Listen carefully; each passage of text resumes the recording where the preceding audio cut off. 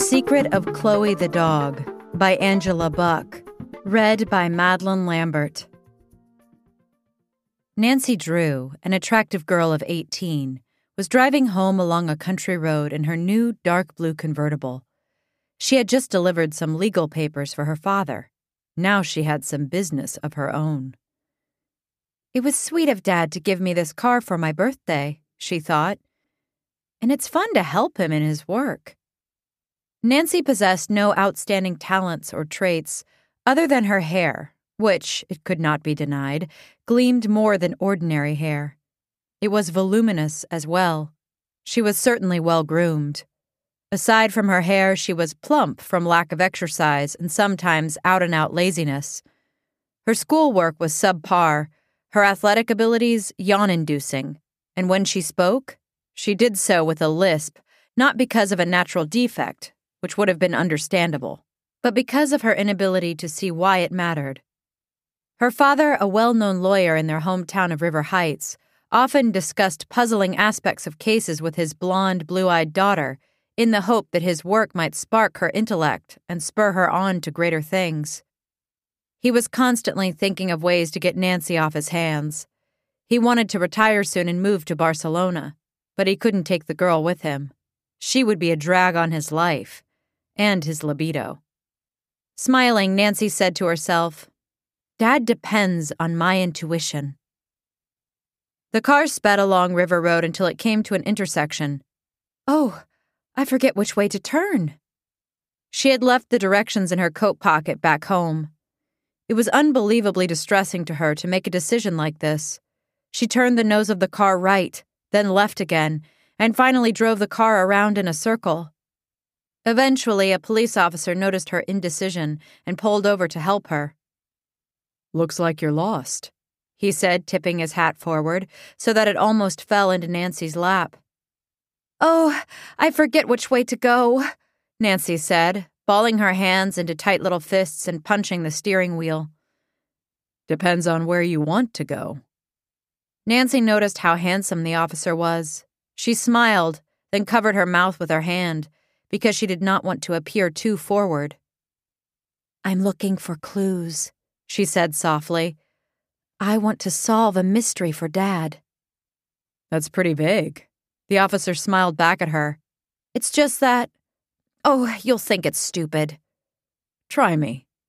The officer was clearly enjoying this. His head was completely inside the car now, so that if Nancy had rolled up the window, she could have beheaded him. Instead, she kissed him on the mouth. "Have I done anything wrong?" Nancy smirked. He opened Nancy's car door and asked her to step out. "I'm haunted," she said, and put one hand over her eyes to shield them from the sun. "Hunted?" His voice was close to hers now, and he was rubbing himself against her yellow dress. "I'll keep you safe. Who's the guy? I'll find him." Nancy said nothing, but stood with her bodice gaping open. One of her breasts had popped out of her bra. The nipple turned upward to an astounding degree, like the finger of a medieval saint pointing toward heaven. She wore a special bra and performed exercises to achieve this effect. "Come on, let's go down the side," he said, indicating with a nod the desired embankment. "It does look soft," Nancy giggled. She walked around to the other side of the car and looked down. Green, feathery grass grew along the embankment. It moved a little in the wind. The officer came up from behind and playfully pushed her. She somersaulted forward and landed on her back. "Whee!" she said. The officer leapt to her side. When she awoke at noon, the officer was gone. Nancy felt unbelievably sensual lying in the sun, her dress torn open, her underwear tossed aside, her body sweaty and beginning to sunburn. Her nipples felt raw. "He left me here, all alone," she thought frantically. "Anyone could have come along and done anything to me," she huffed. Then she smiled and yawned and gathered her things and dressed herself. Her purse was hanging from the branch of a nearby tree. Inside was a note. "I know about your mystery now, Nance. There's a farmhouse about a mile from here. Go there, but don't tell them I sent you. Say you're an interior designer and call yourself Stacy. Take care. Officer Rowlandson. Stacy? What an awful name. Nancy walked slowly up the embankment with her arms at her sides. It was more exercise than she had had in a long time, and she was beginning to get winded. Her convertible was where she had left it, everything in its proper place, the heirloom blankets still in the back seat, the metal box where she kept her expensive jewelry, and even the keys dangling from the ignition. All was well, except, Nancy gasped, someone had keyed her brand new convertible. She had to step back to read the words. Die, bitch. Who would do such a terrible thing? Nancy looked around. Across the road, 3 Mexican men were loading crates of corn into a truck. Nancy ran over to them, waving her arms. Did you see who did that to my car? They looked at each other and laughed. My car!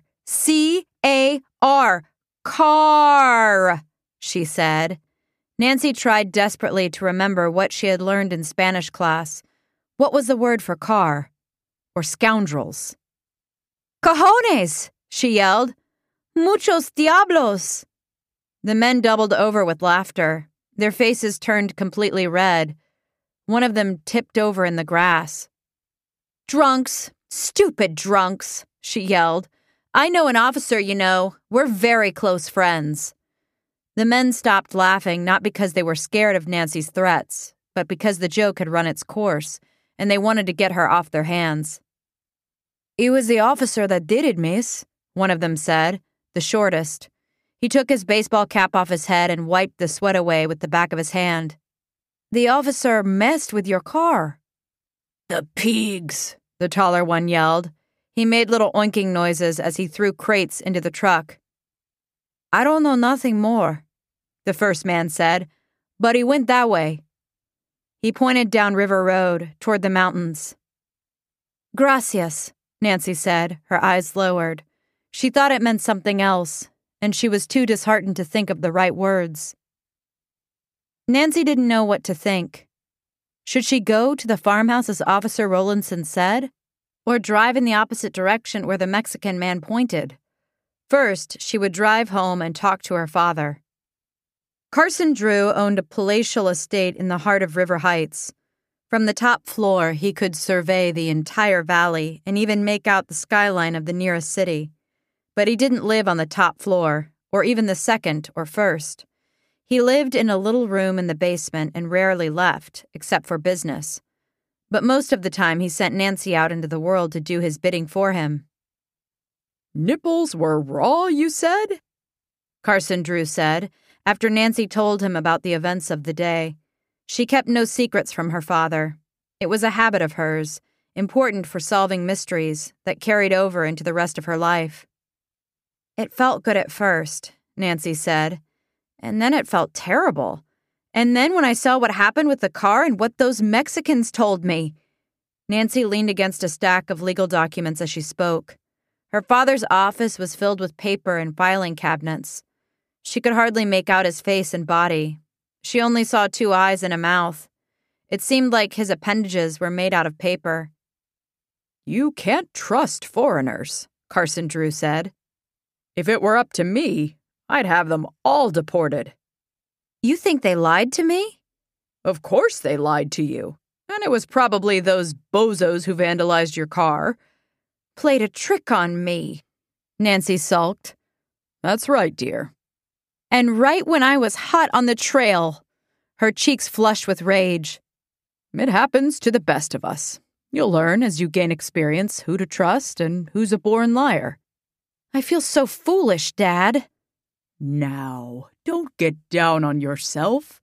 Listen, I have a friend who owns an auto shop. It's just beyond the farmhouse that Officer Rowlandson told you to go to. Follow out his orders and then stop at the auto shop on the way back. By the end of the day, you'll be back on the right track and the car will be fixed up. Oh, Dad, I'm so glad I came home. Nancy crawled over the desk and kissed her father on the cheek. As she was slipping out the door, Carson Drew said, Oh, just one thing, Nancy. Your little tryst with Rowlandson? Nancy raised an eyebrow. Let's just keep that between the two of us, shall we? You bet, Dad. It was almost 2 o'clock by the time Nancy reached the farmhouse. It wasn't a real working farm.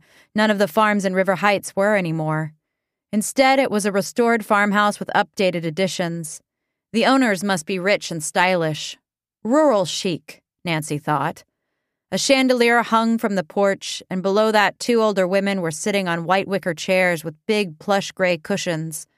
The tables looked like they were made out of steel. A big white poodle sat at their feet. Oh, I hate poodles, Nancy thought as she pulled into the driveway.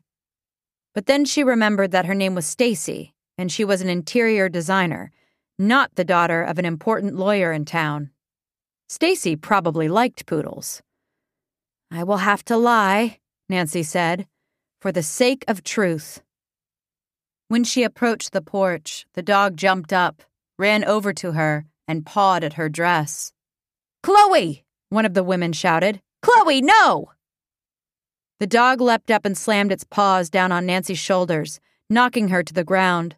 The dog was enormous, at least twice Nancy's size. It straddled her crumpled body, its front paws on either side of her face like a vice grip. Drool gathered in Chloe's lips and then dripped onto Nancy's face, washing her lipstick away. Oh, it's no trouble, Nancy cried. I love dogs. Chloe, leave it! Leave it, Chloe! The 2 women came running. It took both of them to pull the dog off Nancy. Her dress was ripped open for the second time that day. She caught her image in the reflection of the car window. I look amazing and tragic, she thought. No matter how hard she tried to get that tousled look, only sex and trauma made her hair look like that. Her breasts had once again popped out of her bra. Oh, dear. Look what Chloe has done. The 2 women took hold of Nancy and buttoned up the front of her dress. They took her by the hand and led her to the porch. I'm sorry. She's a vicious animal. Aren't you, Chloe? Chloe sat in the shade of the porch like a sphinx. Her black eyes remained unmoved. Her poodle ears hung down on both sides of her face like a big winter hat. She looked straight ahead, contemplating the empty air. She fatally wounded a child, one of our neighbors, and now the courts say we have to put her down. But she can be a gentle creature, too. We love her. It must be hard for you, Nancy said, to have a dog like that. Yes, it is. Our nephew's coming later today to shoot her. Your nephew? Is he a trained animal killer? Nancy asked. No, not that. He's a police officer. He shoots criminals, not animals, but the technique is the same. I just realized we haven't introduced ourselves. How rude. I'm Eveline, and this is my partner, Joyce. I assume you are Stacy from River Heights Design? Nancy tried to keep her cool, but her mind was racing. A police officer?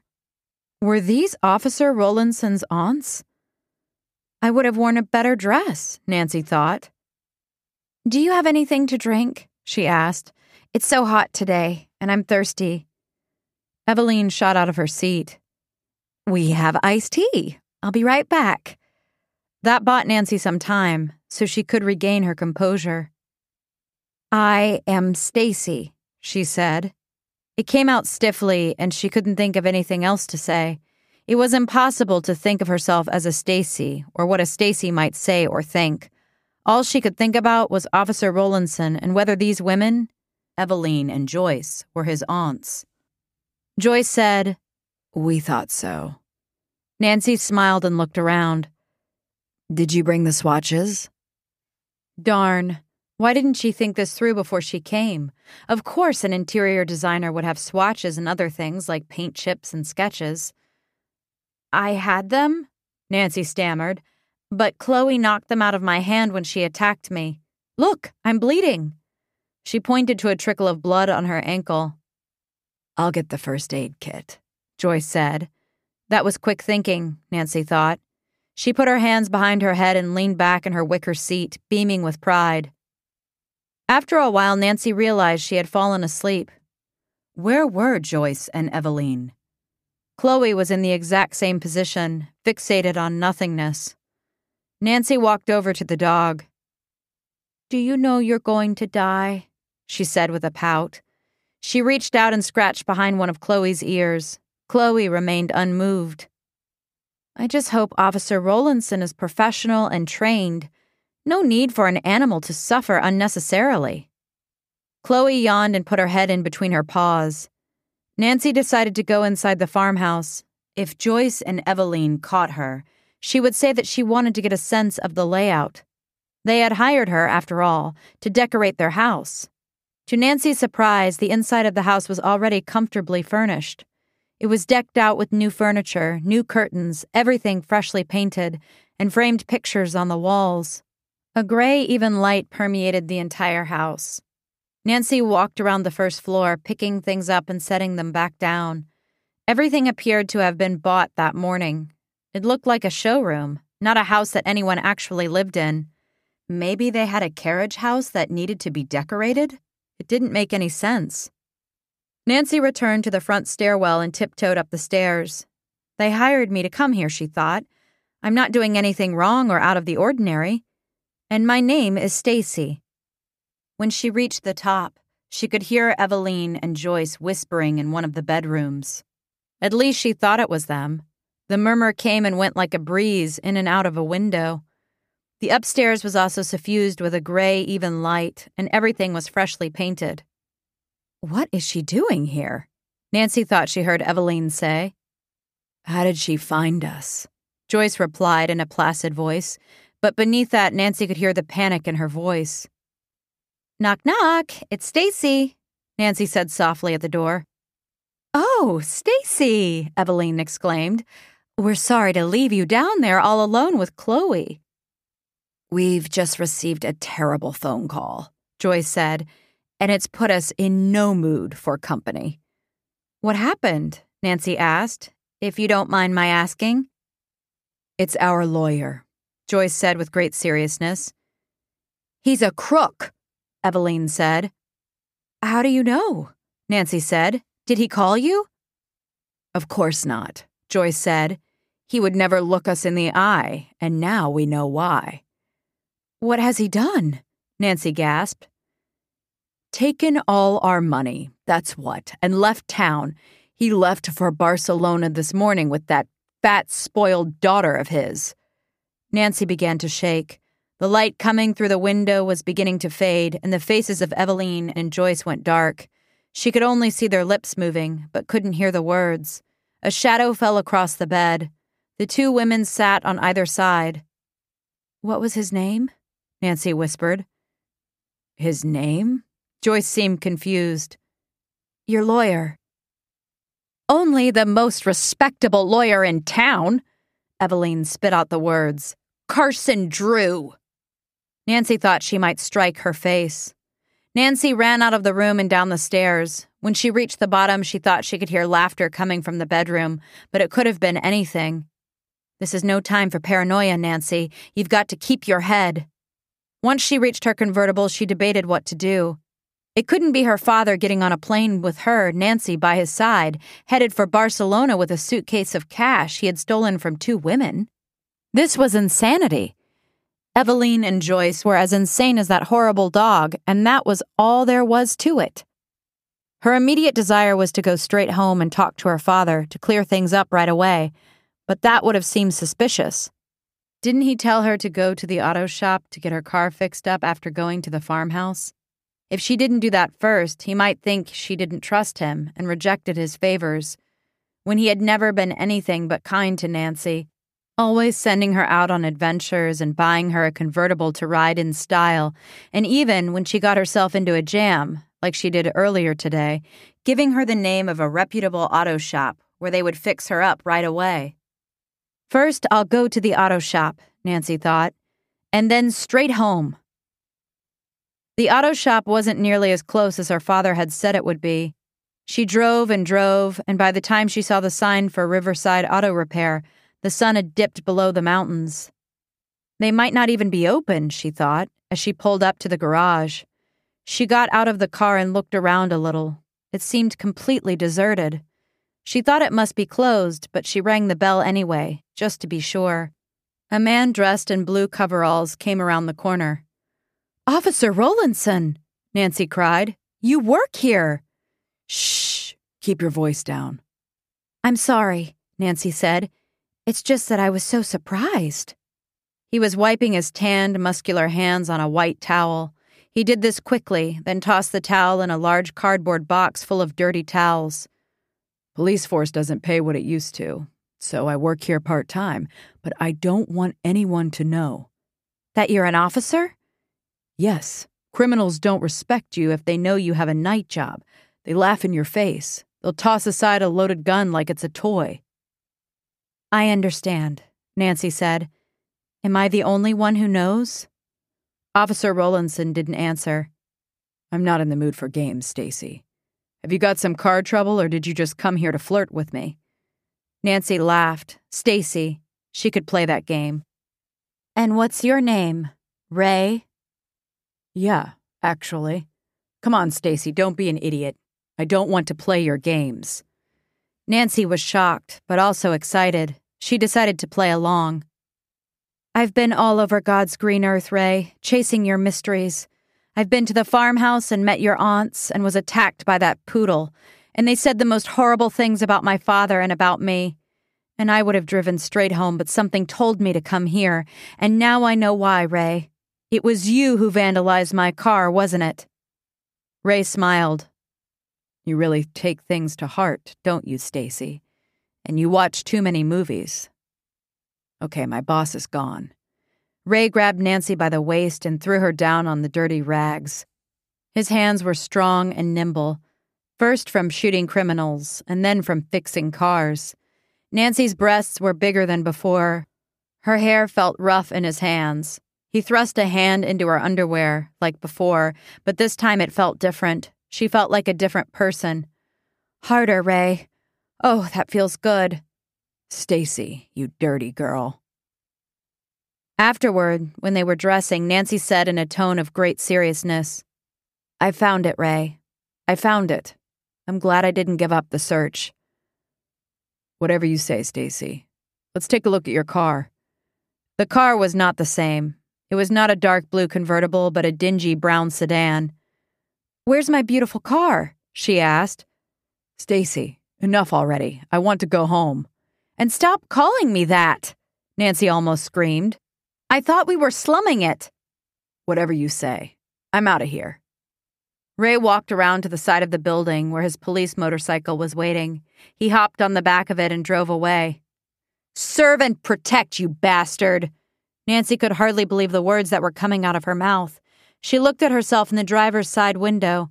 Her hair was frizzy. Her face looked ugly and damaged. I look like white trash, she said with disgust. There was only one thing to do now. Go see her father. Nancy drove in a rage, and when she reached the gates of her home, she was aghast. The exterior code would not work. She parked the car a few blocks down, so as not to raise the suspicions of the neighbors, she thought. And then immediately, what am I thinking? These are my neighbors. I am Nancy Drew. She walked 2 blocks and entered through a side gate. She went up to the house and looked through the window of her father's office. All the lights were out. She couldn't see inside. She tried all the doors, but they were locked. The mailbox was full of mail. It hadn't been picked up in weeks. She thought about breaking a window, but then the police would come. Maybe Officer Rowlandson would come. Could she trust him? Probably not. She felt despondent. Why had he abandoned her like this? What was Carson Drew thinking? Then a light went on next door, and another light. She saw men moving in the bushes. One said into his walkie-talkie, "That's her all right." Nancy ran as fast and as hard as she could. She had never worked this hard in her life. She felt like a hunted animal. I thought it was all fun and games, she thought, and for the first time she was struck by the stupidity of her thoughts and the futility of all her vain pursuits. Her father was a criminal and had sold her out in the worst possible way, and she knew it all along, but didn't want to see it. I've been a fool, she thought. Nancy drove straight to the farmhouse. It was the only place to go. Eveline and Joyce came to the door in their nightgowns. "Oh, you've come at last," Eveline said. "God bless you, Stacy," Joyce said. "Pay me first," Nancy said. I've got no time for games. Eveline went back inside the house and came back with an envelope. $500, just as we agreed on the phone. Nancy counted out the bills. It's short. Only $480, she said, annoyed. Eveline and Nancy waited outside while Joyce went back into the house to find another bill. We thought you'd be here earlier, Eveline said. I had some things I had to do, Nancy said. Well, we are enormously grateful to you. Don't be, Nancy said. It's just a job. Then Joyce came out of the house. The three of them walked to a shed in the backyard, next to a big weeping willow. Joyce held the gun. Should we say a prayer? Joyce said. If you want, Nancy said. I can't think of anything. No one ever can. They brought the dog out on a leash. Chloe had that same placid look, expressing neither anxiety nor hope. It came forward and bowed its head. Do it now, Eveline said. I can't bear to look, Joyce said. She handed the gun to Nancy, who pressed it to the dog's temple and pulled the trigger. Brains splattered on the white nightgowns of Joyce and Eveline. But somehow, Nancy came out clean.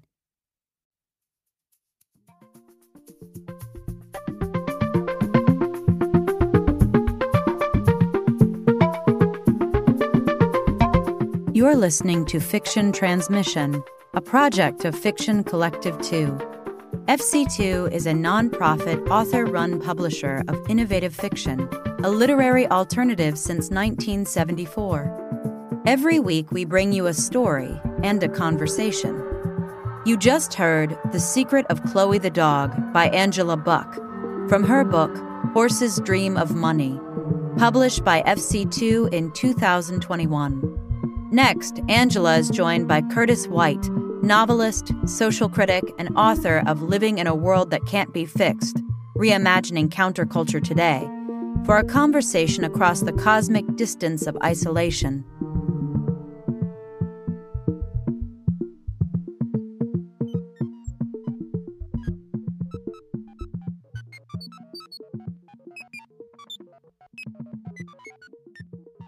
So we should probably turn to your book, Horses Dream of Money. So the first thing I want to say is congratulations. It's a terrific book.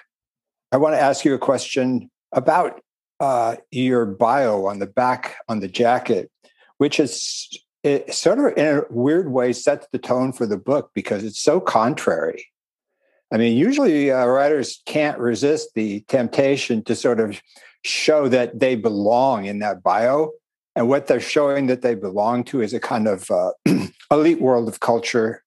So I published here, I published there, I did this program, I did that program, whatever. It's the sort of ego-building exercise, as if the reader won't read your book unless they can see that you went to the right places and published in the right places. But you say, Angela, and I assume this is all you're doing, that nobody from FC2 told you to do it.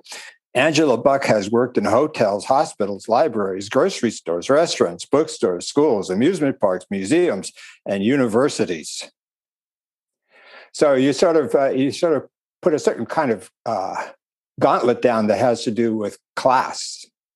And what's really interesting is that it really led me to focus on class issues in your stories, especially I think in this story, The Secret of Chloe the Dog, which has so much bourgeois detail running in and out of it. But at any rate, let you respond to just the self-description on the back. Yeah, thanks for that question. So this is my first book, and so a big part of it has been an exercise in doing things and then having to think about why I did them afterward. But I would say that in writing this, I wasn't necessarily trying to throw down a gauntlet about myself per se, like asserting some kind of class identity that I wanted people to congratulate me for, or something like that. It's more like I wanted to assert something about the nature of writing, as work, as a kind of work, and also literature as a as a public enterprise and a public good, which is, in a way, it's like the bio is its own piece of fiction because it's like I do have degrees. I went to UMass and got an MFA in poetry, and then I went to University of Denver and did a PhD. But for some reason, I didn't want to put that in the bio because I want to live in a different world, and so maybe this bio is a way for me to assert some kind of utopian desire for like a different kind of world, and to pretend in a sense that I live in like Richard Scarry's busy town where we're we're all doing valuable work and we're all in a way valued for the kind of work that we do, whether we're like a house cleaner or whether we write poetry. So I don't know. Now that I'm looking at it, I feel like it could come across as some kind of like humble brag or something, but I really think it's more about. No, it's just, it doesn't come across in that way at all. It's just sort of like, there it is. This is what is, which it comes across as a kind of remarkable honesty. So, I'm not going to try to play that game. And I personally really relate to it, as I said to you, because this is the sort of thing I should have had on my first book. I don't know what the hell I had on my first book, but this is the sort of thing I should have had on, because my class background is working class all the way. And the only reason I was ever to go to school was because of the New Deal, basically, and what happened in public education after the New Deal in the 50s and the total affordability of universities at that time. I mean, you could be dirt poor, as I certainly was, and still go to university. So, yeah, totally. And my parents didn't go to college and had 5 kids right out of high school. And so like when I went off to college, it was really shocking, especially in a country that has this like completely disavows class as like a thing. Or if it does appear at all, I think for people, it appears as something like a sense of shame or like a sense of like, you don't belong somewhere. Like it's just, right. At least like I experience class as almost like a glitch or like a disavowed sort of experience. That's like, oh, that's weird. Like, why did I feel so different in college? Why did I right. feel so out of place? Why were my values and experiences at odds with these people? At the same time, if you're someone from a working class background and you do make your way into the literary world, you in a way have a lot in common with those people because you want to write books, right? Or you want to be a professor like that. I never wanted to be a professor. Okay. I was in universities all my life, practically until I retired. And I was a professor and eventually a distinguished professor for 30 years. And I never wanted anyone to call me doctor or professor or anything else. It was just like, that's not who I am. I don't think of myself. I'm not proud of that. It was something I had to do to get to a place where I could live and do the things I wanted to do. But the class markers meant nothing to me. I totally agree. And I think that there's something about the class markers now that allows academic labor to be exploited, because right. It's like, you can't pay people full salaries. So you give them, you reward people in titles in culture when you can't give them, a decent salary or like health benefits. And so I think that maybe was part of the bio too, where it's like, if you call yourself assistant professor of blah, blah, blah, people think that you are less precarious than you actually are. Right.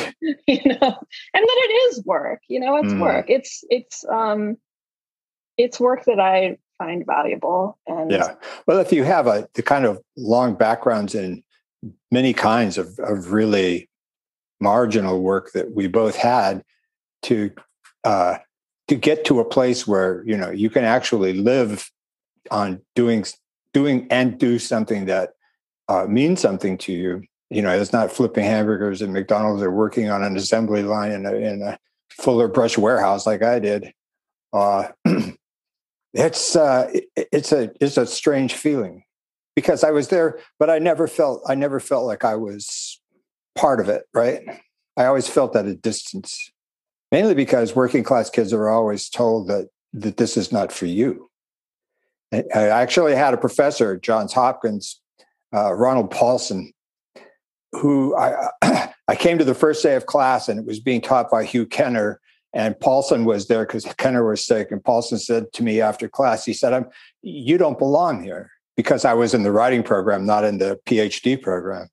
You don't belong here. And I knew exactly how to respond to that, But at any rate, let's move on to the story. The Secret of Chloe the Dog. The reason I thought talking about your self-description would be a good way of getting into this story is because there's so much class detail in this story. I mean, it starts off with Nancy Drew, who's this sort of legendary figure of adolescent female bourgeois culture, a way for young women to sort of see themselves for the first time, discover a mirror in which they come to understand who they are.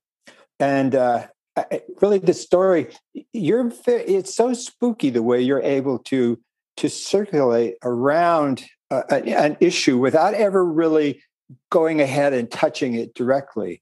But it's so much more powerful because of that. But can you talk about the way class functions in this story? Yeah. And also, I think by way of talking about that, talking about not just class, but how it intersects with feminism, because I had one of the major critiques of the book has been that some of the depictions are misogynistic. And I honestly never thought that when I was writing it. And then I had to really think about, why am I kind of throwing Nancy Drew around like a rag doll? Like, what's up with that? Like, do I hate women? Do I hate myself? Like, why am I doing this? And I think it's like what's coming across in this story and in other stories like The Solicitor are not hate. It's not a hatred of women. It's a hatred of liberal feminism and its complete lack of a class analysis. And kind of like, I don't want to say I'm like canceling Nancy Drew in the story. I mean, it's like kind of a joke. Like the story's a little bit of a joke to me, or like I'm having fun with it. But I do think that I am like indirectly expressing anger at liberal feminism and it's kind of fantasies of the girl boss. Right. Maybe like part of the thing that I'm critiquing there or whatever, like about liberal feminism is this idea that if we just have like strong female characters, if we just inspire people with the kinds of women we would like to see in the world, that will somehow undo, the kinds of structural forces that create gender or racial inequality in the first place. So maybe I am indirectly poking fun at that too. But you see, it is kind of a cancel culture thing that would say to you that because you have her tits popping out of her blouse now and then that you're a misogynist of some kind. Whereas the way I read it when that was happening, I said, "Oh, this writer is free. This writer is free to do what she wants. She's not going to obey any PC templates." Which to me was like, okay, I'm willing to read on, but that's not how everybody would respond, I suppose. Yeah, I mean, I read the same way. Like, I don't want to get a moral message from the books that I read. And honestly, I think it's a real mistake to police our art in that way because, that's not what creates injustice. That's not what creates inequality. Like, these are our games. I guess I see injustice in the world and I see inequality, but I guess I have a different reaction, which is like, I don't necessarily think moderation or responsibility in our artwork is the answer to that. Like, we live in a crazy world, like why wouldn't our art be crazy? Like like, shouldn't we indulge our most ludicrous fantasies in our art. Like, I guess that's that, or our worst impulses even. Like, if we can't do it there, where can we do it? I mean, right. It's kind of how I feel. Another thing that I kept asking myself as I went through the book is that you never really give a strong indication to the reader of what kind of fiction you're writing. So, what do you have thoughts about a genre that you're working in, or how would you describe that? Yeah, I had I had someone at the Chicago Review sent me a list of questions, and one of them was like whether I start off with a specific idea of genre and how that changes my writing process. And I don't really I don't necessarily think that those distinctions between realism and horror and sci-fi are necessarily that artistically useful, even if they are. Right. They're useful for marketing the book. I don't think they're necessarily artistically useful because, I mean, I start off with a sound or like an image, or a problem of some kind, and then I try to take it as far as I can, and I call that a story. But right. I do think that because this is a book of stories and because it's my first book, there are a lot. It's I'm trying a lot of stuff out in the book. Right. And so I think that comes across as a little bit like multivalent. Right. You're right. Hybridical, I think is the academic term for it now. I saw certainly fantasy elements and a strong sense of surrealism. But also I kept thinking, especially in this story, of Ovid and the metamorphosis, because there are metamorphoses. There's one obvious metamorphosis in which Nancy turns into Stacy, but it also seems to me like Chloe the dog undergoes some sort of transformation. He goes from the undisciplined pet that jumps up on visitors and to this sort of knowing Sphinx-like character. Actually, one of my long-term dreams is to translate Ovid. But that's right. maybe, one up. I got that one. Maybe not the whole thing. Maybe not the whole. No, Ovid's Metamorphosis is like one of my all-time favorite. Well, books. You have to read then. This is an old FC title. I think it's FC2, but it might be Fiction Collective. Is Don Webb's Uncle Ovid's Exercise Book. It's been on my list for a long time. And also you brought up surrealism, which is also a huge touchstone for me. Mm-hmm. I started off as a poet and studied with Jim Tate at UMass. And I think of him as channeling, if not the surrealist political ambitions, at least some of their techniques, in kind of like mixing it with this American folksiness, which I think I do that too in my work. Are there particular writers in whatever genre that you studied or learned from in that way? Yeah, I would say that I have maybe like several groups of writers that have influenced me. So one big group would be the like post-war American poetry, people like John Ashbery and Barbara Guest and James Schuyler and Alice Notley and all of the Robert Lowell. Robert Lowell was never like a big one for me, but Sylvia Plath is really great.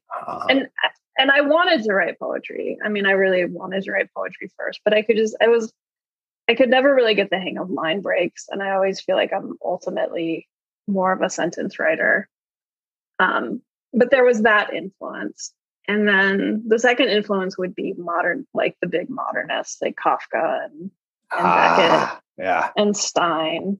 Mostly Kafka and Beckett, which I love. And then And then genre stuff like Richard Matheson. Like I grew up reading a lot of Stephen King. I wouldn't necessarily count him as an influence now, but I really love kind of classic horror like Ira Levin, and in terms of American fiction, I like a lot of this genre stuff more than the realist. A lot of the like mainstream realist fiction has not influenced me as much. But I would say that in terms of surrealism, I feel like that influence came through post-war American poetry, like more than reading the surrealists directly. One of the things that you do really well, it seems to me, is end your stories, bring them to this kind of completely unexpected climax that feels both almost entirely opaque and at the same time just exactly right. And I have no idea how exactly you pull that off. I know a lot of it is being really trusting your own intuitions about how to bring closure to the work. And I mentioned to you, I think, in relationship to the Balloon Men, how you work the legs of a homeless person into the first pages of the story. Okay. But okay, I won't give it away. I won't give it away. But at any rate, you're I'm totally kidding. I'm totally kidding. Right. Yeah. You're assuming that your readers are only going to read your story once, which is wrong. They're going to read it multiple times because they want to get it all down. So they'll come back to those legs again and again. But so there's a sort of there's something really schooled about the way you arrive at your closures, and something. So in that case, I said, it reminded me of the old dictum in theater of, if you introduce a gun in the first act, it had better go off in the third act. So, that's one of those sort of dictums of plot structure that is really sort of basic to every writer's arsenal. But you do that plus something else, which is totally trusting to intuition. Yeah, I mean, I think maybe that comes from having written poetry originally, or thinking more in terms of pattern than plot necessarily. Like I do think that the thing that you talk about, where like if the gun is on the mantle, the first act has to be shot by the end. Yeah, that's a writing cliche, but there's some truth to it. There's some truth to it, because it's like what you put at the beginning of the story, you're laying down a pattern. Like you're creating a pattern in the same way that music creates a pattern, and you can't just like jettison the pattern. Like I feel like that is. Yeah. I don't feel like I'm breaking a contract with the reader. It doesn't appeal to me artistically. Like what appeals to me artistically is to elaborate the pattern, or to, find a pattern within the pattern, but like not to just jettison the pattern. Like you have to, what you start off with, you have to do something with by the end. Yeah. I'm glad you brought up the musical idea, because I think that's spot on.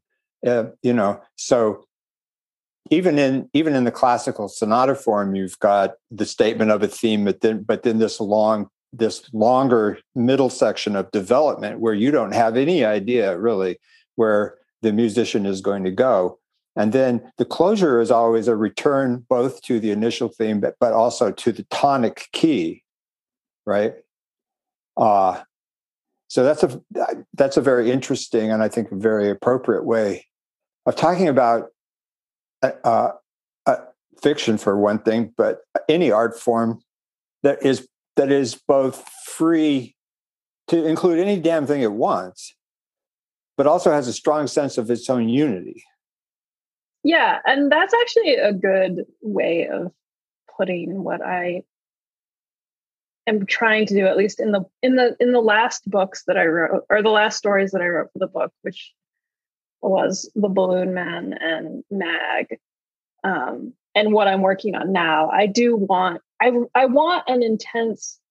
a feeling of forward momentum, like the kind of feeling you get from something that's really well plotted, where you're like, what's going to happen next? And that's always a question with fiction that isn't maybe always a question with poetry. But I don't ever want to answer. I never want to reach closure at the end. Like Right. I want the patterning to take over and have more of an associational relationship between events rather than a direct causal relationship, which is what we get mostly with traditional narrative forms. And I want both. Like, for some reason, I want to be able to do both of those things. Yeah, so. that's a very Henry Jamesian sort of way of thinking about the story. I mean, he understood sort of in the way that a good detective novelist understands that the reader takes pleasure in being asked a question or being presented with a problem, but then not being told everything that could be told about the answer to the problem. So you get closure to some degree, but you're also left with something that is more open. And the way James handled that was through a studied ambiguity.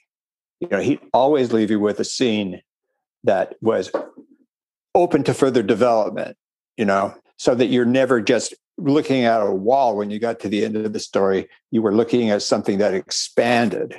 And you seem to understand that very well. Yeah, and I think that's something that I like in the fiction writers that I like are able to do that. That they leave you with a sense of mystery, even if the form itself reaches a sense of closure.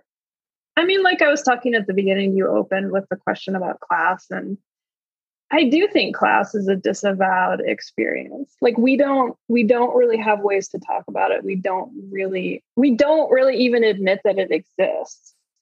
And so I think if you want to write about class in this country, it is going to be a kind of mystery horror mixed in with like, maybe some light erotica too. Right. Because people always get kind of turned on by their domination, in my opinion, which is another conversation, maybe. Yeah. So what are you working on? What's the future hold for Angela Book? I am working on a coming of age novella set in Florida, which doesn't have a title now. And which when that makes its way into print, I'll advertise it on my website. It doesn't have a title, but it's kind of in process. One last question, actually. Another question occurred to me. How did you find out about FC2? Oh, I mean, I've known about FC2 for a really, really long time and started reading their books during my undergrad. So once I had a book to publish, it was just kind of like a natural outlet for my writing. And also when I was at UMass, I met Lance Olson, and he kind of introduced, I mean, I had known already about FC2, but he kind of put a lot of meat on the bone in terms of like what FC2 does, like the history of it and the way that it's like seen itself as an alternative to the big five publishing, and has been doing that for a lot longer than a lot of other small publishers. Well, I tell you, I take a special delight in finding that FC2 is publishing books like yours, because FC2 was originally my brainchild. And, my first book was published by the Fiction Collective. And then before I knew it, really, I was running the store with Ron Sukanik. And the Fiction Collective became dysfunctional at a certain point. And so I'll never forget this telephone call that I had with Ron, in which I sort of said, let's either take over the press or start a new press. And he said, well, what will we call it? And I said, let's call it FC2. Because I was thinking, it seemed computer hip to me at the time. And but at any rate, it's just amazing to me that 30 years after the fact that the FC2 is still going and is finding such delicious books. I mean, I'm just like kind of blown away by the fact. It's kind of amazing, actually. I mean, I think of it as such a trailblazer in terms of like not only publishing, avant-garde writing, but also kind of putting its finger on the problem with market-driven fiction, which is like, you're not, there are things there's a lot of literature out there that is valuable, that is not necessarily marketable. And I think that's something that is so, widespread and agreed upon now in terms of like all the small publishers out there.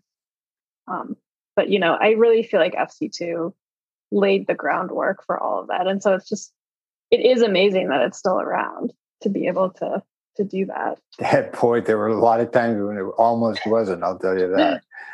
But at any rate, it's been great talking to you. Yeah. It's been really nice to talk to you. And I also, I have your book. Oh, good. I got it from the library. Yeah, I've sort of, I'm a writer that has had two careers, oddly enough. I started out as a fiction writer, and I thought that was it. And then I had this sort of fluky transition to social criticism, which I'd always thought critically, and I certainly had the background in theory to do the work. But yeah, it's been wonderful for me because it kind of gave me a second career. But I am still working on fiction. I had a book come out with Melville House 3 years ago or so called Lacking Character, that actually got picked up by a lot of fantasy sites, much to my amazement. I have a book that's mostly done, a novel called The Terrorist Black Paintings, about a domestic terrorist who is also a performance artist. So his terrorism, his performance art is a kind of domestic terrorism. That sounds very realistic and timely. No, it's not very realistic at all. At any rate, great talking to you. Yeah, great talking to you too. And see you down the road.